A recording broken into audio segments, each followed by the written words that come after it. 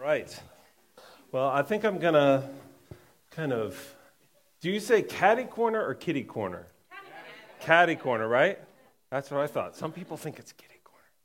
But I'm going to catty corner over here so I can see the screen too. Is that okay? I don't know if it's weird for you or not. You're like, all right. All right, so nice to see you guys. I'm just going to let Tim, I'll just keep talking loud. You can just adjust this. Is that all right? Does that sound okay? Working good? Tech is good? All right. So yes, I echo what Pastor Nick said. Thank you very much, you musicians, and for all of you guys participating here tonight. I look forward to this time together, and I love to look out and see you guys singing. And so we're actually going to be talking about worship tonight. We just had a series of messages talking about how do we make disciples? How do we really make disciples? This is a call of Jesus. He wants his church to be all about making disciples. And so what we want to do tonight is look at the characteristics of a disciple of Jesus Christ. What is it like? What is a characteristic of somebody who says, I'm a follower of Jesus? What should we expect? What does that really mean in the life of that person? What are the characteristics of a disciple? So I'm highlighting really just one of those tonight, and there'll be a couple of different messages for you to hear from. This one is the characteristic of being a worshiping disciple. That when we are called together and made into a disciple of Jesus, which is something that he does, he makes us into worshipers. This is a characteristic, a quality of every follower of Jesus to some degree. And so we want to look at that characteristic, but I thought the last time I got to talk with you about worship, I went a little bit more academic. We kind of looked at some passages of Scripture and kind of broke them down. I'm going to start with a little different tactic this time. I want to share a little bit from my own life with you guys. So I hope I don't know, if you want to get to know me a little better, then I hope then you'll like tonight. If you don't, then you won't like it. I want to share some key moments in my life with you because God has worked in my life to call me to become a follower of Jesus from a very young age. And also this theme of being a worshiping disciple of Jesus has been important in my life for as long as I can remember, even when I was a little kid. So I want to talk about that. So I was born in Connecticut. Well, first of all, let's see that the family side. So this is my family now, immediate family here. You guys know some of them. One of them's missing. That's Thea. That's our newest little granddaughter. So we have 5 sons. Quinn and I are there. Quinn's the beautiful one there in the front. We got Christian, Eric, Ethan, Seth, and Jason. So a lot of you guys know at least Seth and Jason. And there's Emily, my daughter-in-law, and Josie is a little while back. So what is it that led up to this? So I was born in Connecticut to Christian parents. My parents helped plant a new church right before I was born. A couple of years before I was born, my parents were involved in planting a new church in northeast Connecticut because there was no really gospel preaching church in our immediate town or the area, and so they were involved with some other people in that. So I was born into this church, and I loved my church growing up. It was like my whole life. You know, I literally was born into just about born into a church board meeting that was meeting in my family's house because they were all meeting at our house, and then my mom's like, I'm gonna have a baby, and that was me interrupting the board meeting, and I've been in church board meetings ever since. So I've learned about how to follow Jesus from my youngest days in this church that was really, really great. And one of the things I remember about my church growing up is they were great at singing. Like when we had singing, we just kind of set up folding chairs in a school building at first for years. We had hymnals on every other chair, and as a little kid, I would walk around and hand out hymnals. And I grew up in this church, and I just loved this church. So this is my youth group. This is my TNT. That's the whole youth group when I was in high school. And right over there, Jim and Becca Obrig, my youth leaders at that time, started this little youth group with this little group. Youth leaders, let me tell you, these are the most influential people in my entire life, and they were my youth leaders when I was in junior high. And so I really just see God kind of working in them and setting my life in a direction. So you can tell which one is me? The one that looks like Seth, yeah, over on the right, yeah. Yeah, that's me. And I love that jacket. I don't know what happened to it, but This was at a youth event that we went to. I love this church that I was part of. I played trumpet in my, growing up in school, and my church loved to sing. I love to sing. Here's a picture of my mom. That's in there, right? Is that next? Yeah. This is my mom. My mom was the church pianist starting in 1969, and she still plays some today. So that's over 50 years of serving the church by playing the piano in church. She doesn't play as often as she used to, but when we started off, she was it. She was like the whole music of the whole church. And she was just a faithful servant in worship and in singing. So at some point in my life, we introduced praise songs in our church. That's what we called them. Somebody brought a guitar to church, and it was weird. It was like, what's going on? We had hymnals on every other seat, and then we had these spiral-bound praise books we put on in between the hymnals. And for a lot of churches, this was controversial, and it wasn't for ours. We just embraced whatever it was, different styles, different kinds of music. So we had, a hymn at the front that my mom would play, and she was so good. She would throw in key changes and stuff, and it was not old stodgy piano playing. She was fantastic. And then with these praise songs, you'd have some guitarist lead in the singing with scripture songs. Some of them were really kind of cheesy and almost like you'd listen to them now, you'd kind of cringe probably, but still, everyone in our church sang. Singing was really important growing up. Even as a kid, I think prayers of worship is what I'll call it, were a very important part of my walk with Jesus. And what I mean by prayers of worship is, even as a young kid, I remember 6, 7, 8 years old, I like to go behind my house and just hang out by myself and maybe go for a little walk, not too far because we had boundaries, but go walk in the woods and follow a trail, sit on a rock, and just talk prayers of worship. Just very simple. I didn't normally naturally pray God give me this and God give me that. A lot of the prayers are wow, Lord, it's really beautiful out here. I love you. You're really good to me. I want to serve you. You are, I would say things about who God is in these prayers of worship. And, actually, I didn't even know it at the time, but that's a very biblical way to pray. If you read through the Psalms, a lot of the Psalms, what they're doing is they're saying to God who he is. It's like affirming his attributes, saying, God, you are good, you are sovereign, you are wise. You know what you're doing. I can trust you in this situation. And again, the psalmist gives these prayers of worship as a part of his life. And so, this was just kind of a part of my life. This is a picture, I probably was maybe 11 here, I think. I have a younger brother and sister. What I wanted to share with you is that just a couple years before this, before my little sister was born, one of the big and sad things that happened in my life, and I don't remember if I've shared it with you before, when I was 9 years old, I had a brother who was struck by a car, and he died. He was a couple years older than me. And that, of course, had a huge impact on my family's life and on my life, made me think about eternal things a lot, even as a young kid. But these prayers of worship, this kind of I didn't think of them that way at that time, but they continued to be really important to me because I would say in a very simple way as a 9-year-old kid, God, I trust you, or I love you, and this is really hard, but I just still want to follow you. I still want to believe in you. So these prayers of worship were just a normal thing for my life. I grew with the sense that God was good, that God was close to me. And so worship for me was just kind of coming out of me because I was a disciple. And to me, it seemed kind of just a natural thing that God was doing in me. I went on to a Christian camp, just this fantastic Christian camp. I was introduced to this Christian camp where it was filled with all boys. It was an all-boys camp. And they sang so loud there.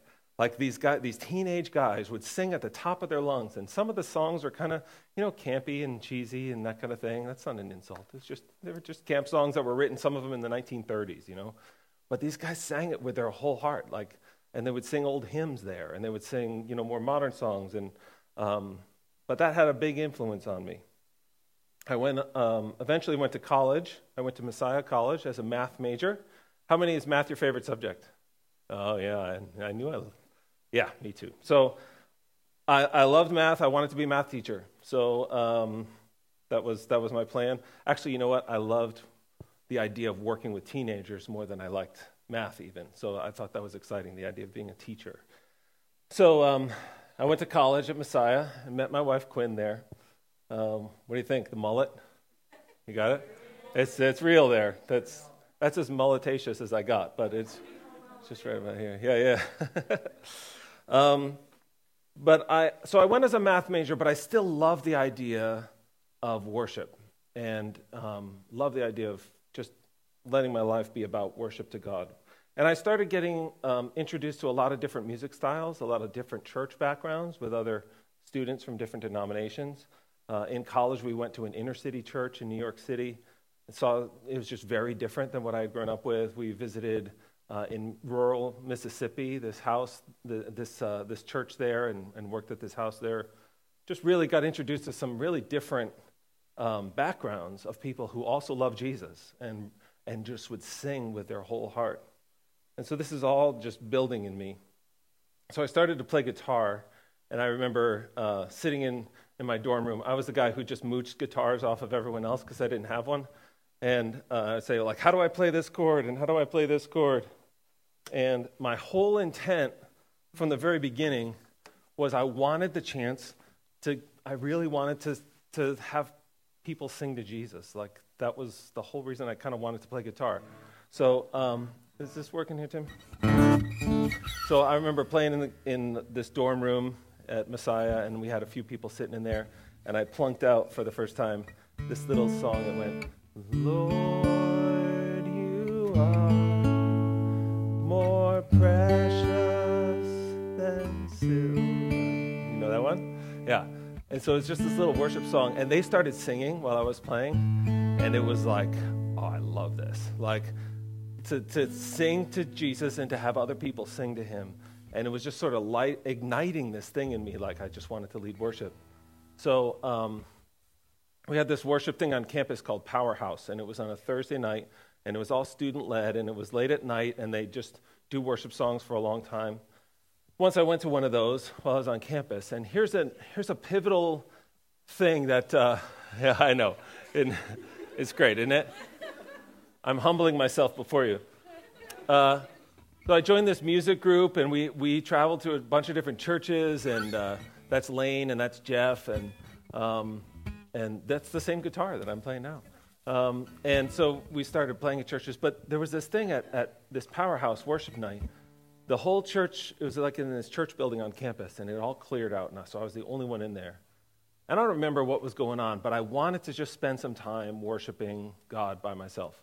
So I stayed there up in the front, and it was nice and echoey in there, and I was playing different songs and singing, and I just had this really special time of just singing songs to God. It was just sort of coming out of me. One of them was a holy, holy, holy is the Lamb. Remember that one? That's a Mylon Lefebvre song. Worthy, worthy, worthy is the Lamb. And I was just singing and praying, just taking time. And the next day I got a note in campus mail from this other student, and she said to me, she said, I was up in the balcony while you were doing that time of singing, and she said, I was really going through a hard time, and it meant so much to me to be able to sit there and just worship Jesus. And she just told me, I didn't know who it was. But I look at that as this really pivotal experience that I had in my life where God was leading me toward a ministry of worship. Again, this just sort of kept flowing out of me because I followed Jesus and I wanted to see him worshipped. And so that was one incident that God used to kind of shape and direct my life. There was another one. There was this conference that I went to, and I don't know why it had such a huge impact, but it was, there's a song at that time called He is Exalted, and the King is exalted on high. I will praise him. And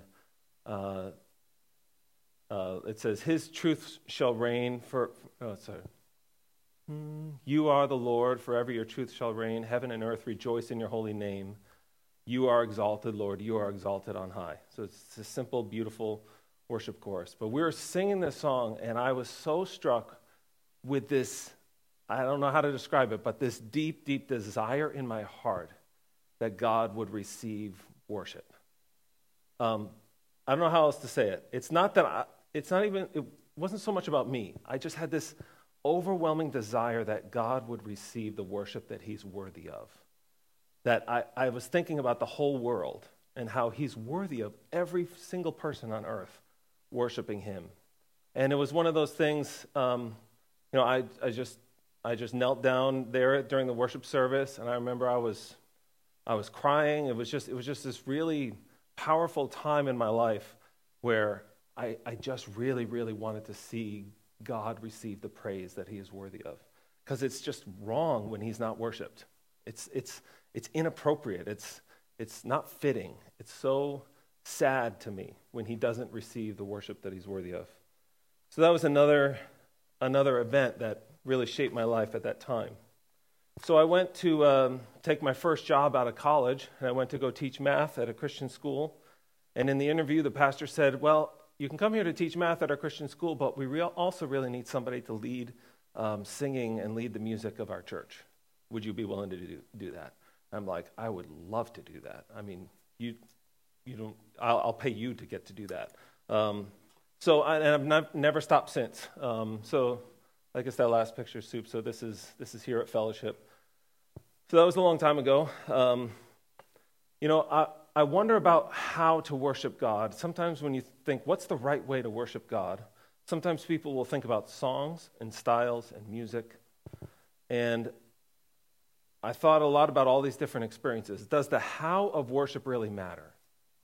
When it comes to songs and styles, I would say the how of worship doesn't matter. Because I've seen hymns where they are routine and thoughtless and repetitive. But I've heard hymns sung with people heartfelt, engaging, powerful, pouring out their heart before God and being impacted by the truths of those hymns. I've seen newer songs that, might be silly or shallow or cheesy. But I've also seen newer songs sung with people's heart fully engaged in what they were singing and powerful. Even modern songs, some people criticize if it's got electric guitars in it and stuff. They have a problem with it. I just don't think that matters. Some modern songs can be worldly and showy. But I've seen modern worship, like at student life camp, be very powerful and engaging and heartfelt. But when it comes to musical styles, though, the how of worship does matter, but in a different way than. When it comes to musical styles, the how of worship doesn't matter, but there are ways in the how of worship that do matter. And I just want to look at this Hebrews chapter 12, verses 28 and 29. Do you guys have your Bibles there? Hebrews chapter 12, could you look that up? Dan's got a Bible here, Michelle, if you need one. And in just a moment, I'll ask for a volunteer to read Hebrews chapter 12, verses 28 and 29. And then I want to hear from you guys what you think it means.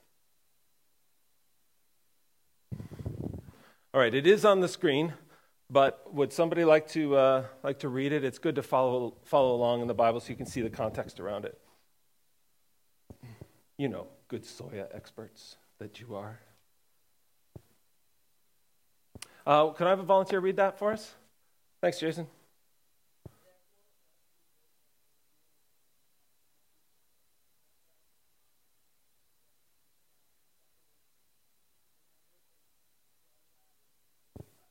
All right, so it uses the phrase acceptable worship. If there is such a thing as acceptable worship, do you think there's such a thing as unacceptable worship?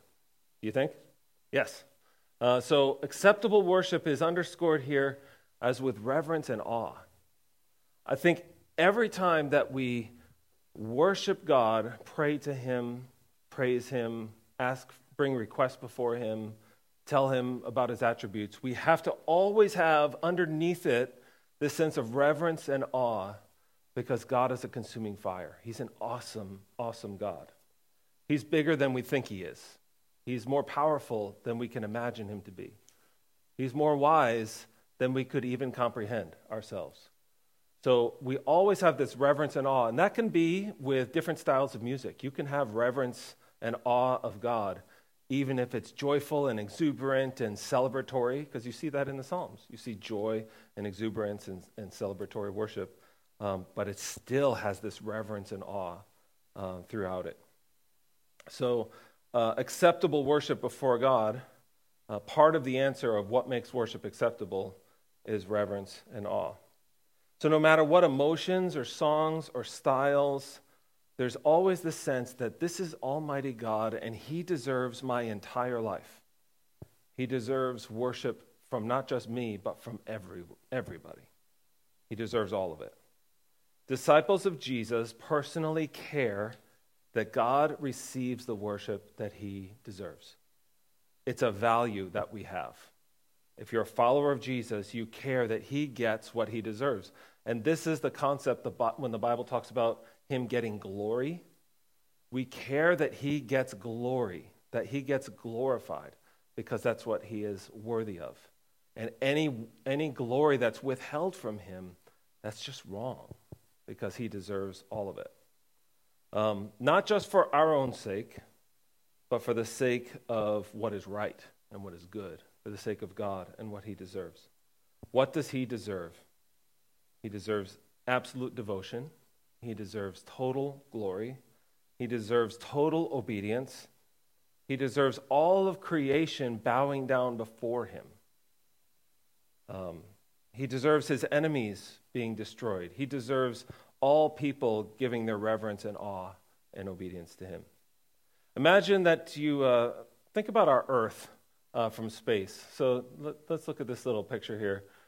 So that little dot off to the right is the Earth, and the bigger dot is the Earth, and then the little dot is the moon. This is from 40 million miles away. And this is just from 40 million miles away. Soup, I did drop another one in Dropbox. Did I put that in there? Okay. In Worship Resources, if you find it, there's a picture of the Milky Way galaxy, if you want to drag that on there. If not, don't worry about it. I forgot to put that in there. So when you think, if God looks at the galaxies of space and all of space, and like there was a portion of what He made that was just not obeying Him, like stars that He wanted to go one way and they were just kind of rebelling and doing their own thing, like that's unfitting. It's inappropriate. He deserves all of creation doing what He created. Like, we have to think about worship from less of a me-centered approach and more of a God-centered approach. Because from God's perspective, this is just one galaxy in all of creation, and the Earth is a little dot that's over on the left somewhere, and on that little dot is you and me. You could just, if you waved, we wouldn't even see it, from this far away. God is worthy of all of creation bowing and worshiping and giving Him glory. And to remind yourself of that perspective, this big God perspective, is a characteristic of a disciple. Psalm 19 is another one. Would someone want to read that for me? So flip over to Psalm chapter 19, verses 1 and 2.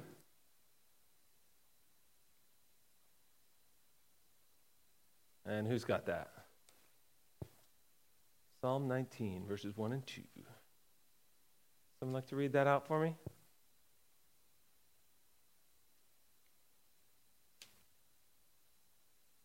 You got it? You got it? Go ahead. Thanks.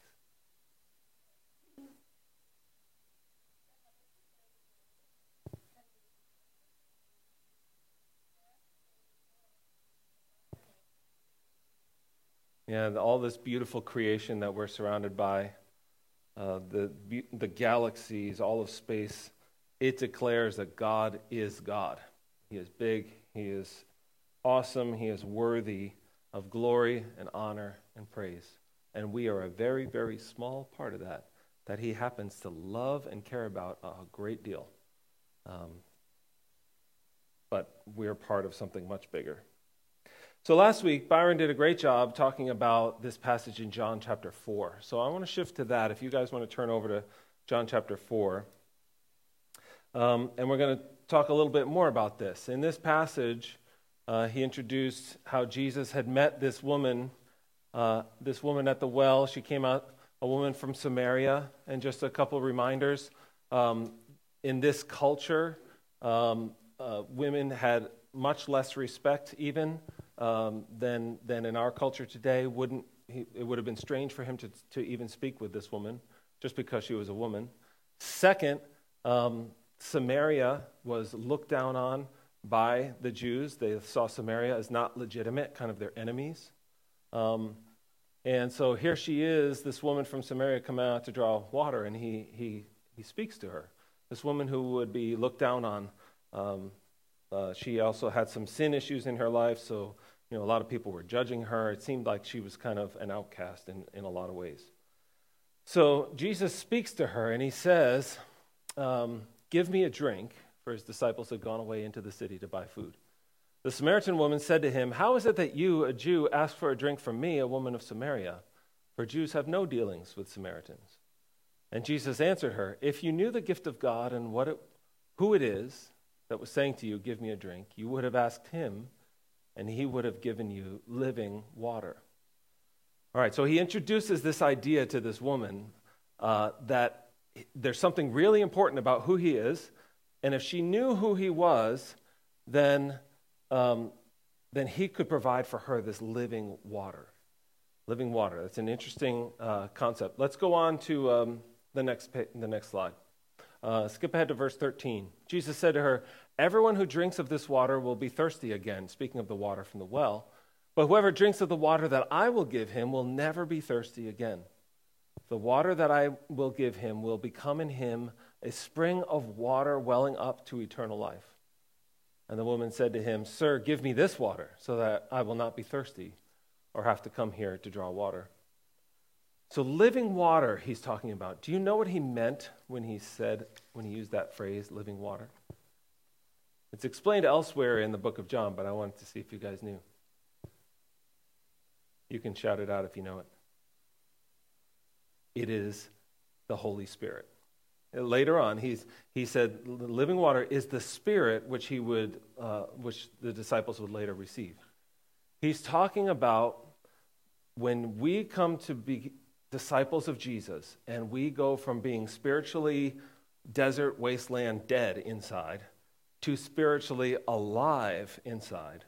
What happens is this living water, by a work of the Holy Spirit, it's life in your spirit that is not only alive, but also ongoing life. It never wears out. It's refreshing.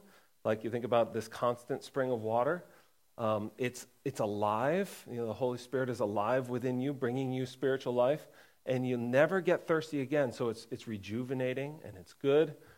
And it's life in your spiritual life by a work of the Holy Spirit. It's a continuous well of life that's eternal and refreshing and alive. So spiritual life, being a disciple, is more than just knowledge. It's more than just, okay, I know that Jesus is the Son of God. I know he died on the cross. I know he rose from the dead. I know everything I need to know to be a Christian.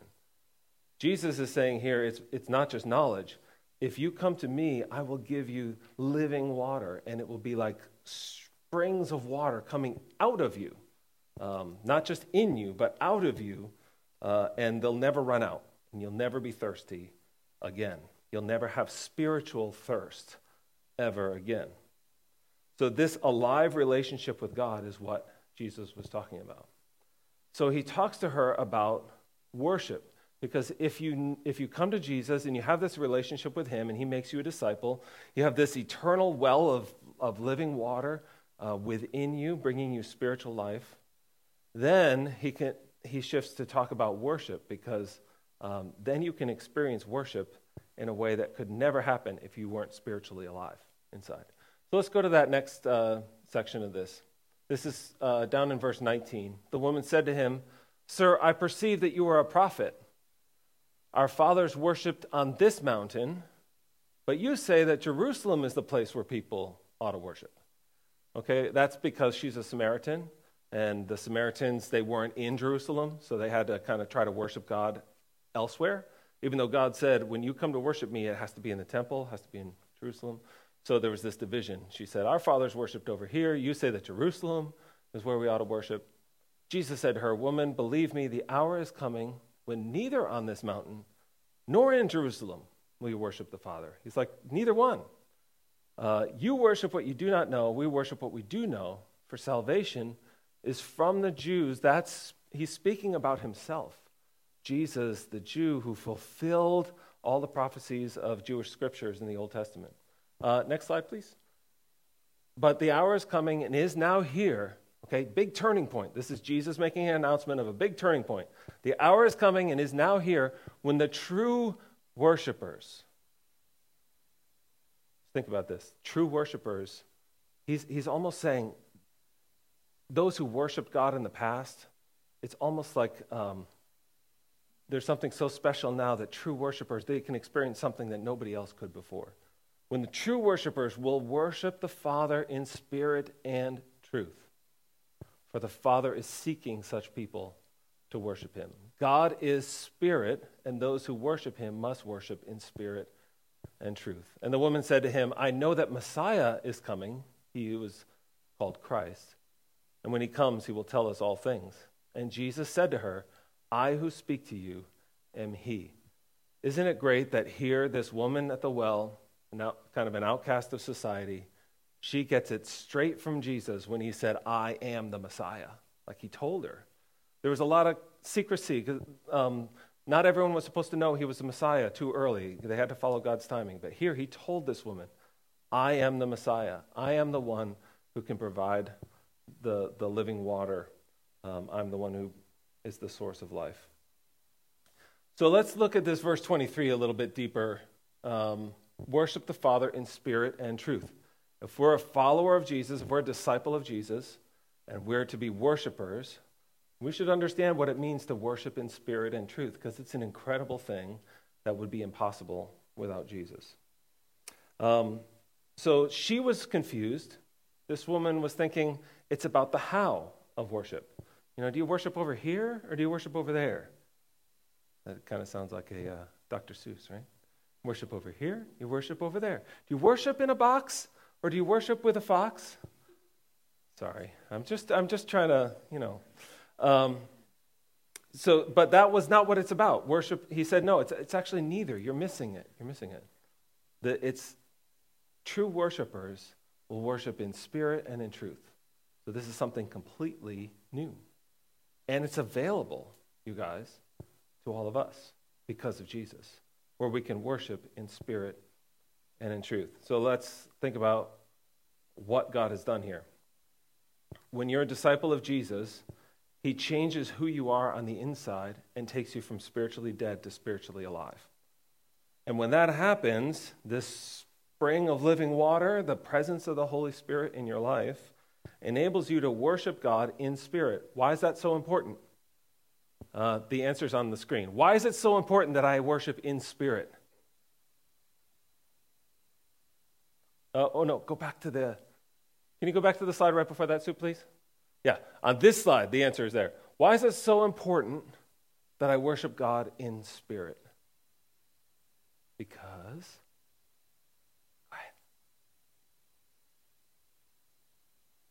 God is spirit.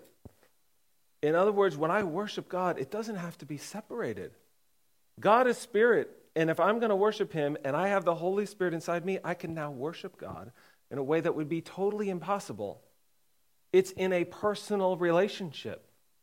This idea of a personal relationship with God is not just a recent invention. This is what Jesus was talking about. God is spirit, and if you're reborn in spirit, you can worship God, spirit to spirit. It's an alive spiritual connection that's available to us. So that's what it means to worship in spirit. It's this living relationship with God from within you. It's not about what's on the outside. But what does worship in truth mean? You guys have any guesses on that? What does worship in truth mean? Maybe a guess as to what would it mean to not worship in truth? Any guesses? What's true and how can I worship in truth? Yeah. Okay, worshiping an idol is definitely not worshiping in truth. And do you know why? That's right, exactly. God is truth. God's word is truth. And those idols, they're actually a lie, right? They're not real. It's not like there's this passage in Scripture. They're kind of making fun of people worshiping idols. Like they say, you cut up half the firewood and you burn it and cook your dinner on it, and then the other half you bow down and say, oh, great firewood, you know? Like it doesn't make any sense to worship an idol because it's not real. It's a lie. It's kind of living a lie. But since God is truth, it's according to what is real. When you worship the one true God, you're worshiping according to what is true, according to what is real. And how do we know what's true? We go to God's word, and then we can know what is true, so we can worship in truth. All right, so yielding to the Spirit of God at work in you, you can constantly declare the goodness of God and what is true about God. And that is worshiping God in spirit and in truth. It's this living relationship with God where you can declare what is true about the one true God. So it's not too complicated, but we couldn't do that if it weren't for Jesus, if it weren't for the Spirit revealing that truth to us. And get this, my favorite part, and then I'm going to wrap up here. You can go to that next slide now, Soup. Thanks. This is the kind of worshiper that the Father is seeking. I know you might feel sometimes that you're on a spiritual journey and you're trying to reach God at the end. You know, you're trying to get to God. But this reminds us God is actually seeking worshipers. God is seeking you out. You think of yourself as somebody that God is seeking after, God is looking for, that God is pursuing? Do you think of yourself as somebody that God himself is pursuing?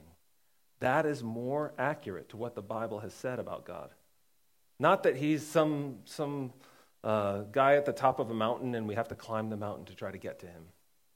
He is the God who sent his Son to come after us. He's the God who is seeking to make disciples who will worship him in spirit and in truth. So there's more to say on this, but I just want to leave you with that thought. If you're a disciple of Jesus, the glory of God should be something that we care more and more and more about, just that God receives what he is worthy of. And if you want a simple way to get started in that, get in the habit of worshiping God with little prayers all the time. I walked around the corner once. I was probably like 20 years old, and I was at that camp, and I thought I was by myself, and I walked into this building. I'm just out loud. I said, God, I love you so much. And there was a guy in there, and I just walked in and said, I love you so much. It was a little awkward, but this is kind of something that God has taught me. Just live a life where you're worshiping God, little prayers of worship all the time. It doesn't have to always be asking him for something. Just tell him, God, you're good. You're taking care of me. I trust you. I'm having trouble with this. Help me to trust you more. Just get in the habit of these little prayers. I love you, God. I want to obey you. I want to trust you. You are good. You are wise. You defeated sin. You have forgiven me. I am free. Just worship in spirit and in truth. Keep saying things that are true to remind yourself. When you're alone, when you're in song, when you're in a worship service, in between the songs, during the intro of the song, just start. You know, even before when we're not singing, Lord, you're teaching me things about you, and just have these thoughts going through your mind. Worship in spirit and truth all the time, and then that will develop your love for the glory of God. Let me pray for you, okay? Let's pray. Lord God, thank you for your work in our lives, for knowing each of us by name. Thank you for not only are you seeking those who will worship you in spirit and in truth, but you have the ability to make it all happen. You can give us spiritual life by giving us your spirit, and you can reveal your truth to us so we can declare it to you. And I pray that you'd help us all to develop this relationship of worship of you all the time, when we're by ourselves, when we're gathered in church, when we're here at TNT, even when we're at school and going to work and things like that. I pray you'd help us to always have reverence and awe for you and a desire to see you glorified, because there's nothing more important than that, more valuable than that in this entire world, in this entire universe.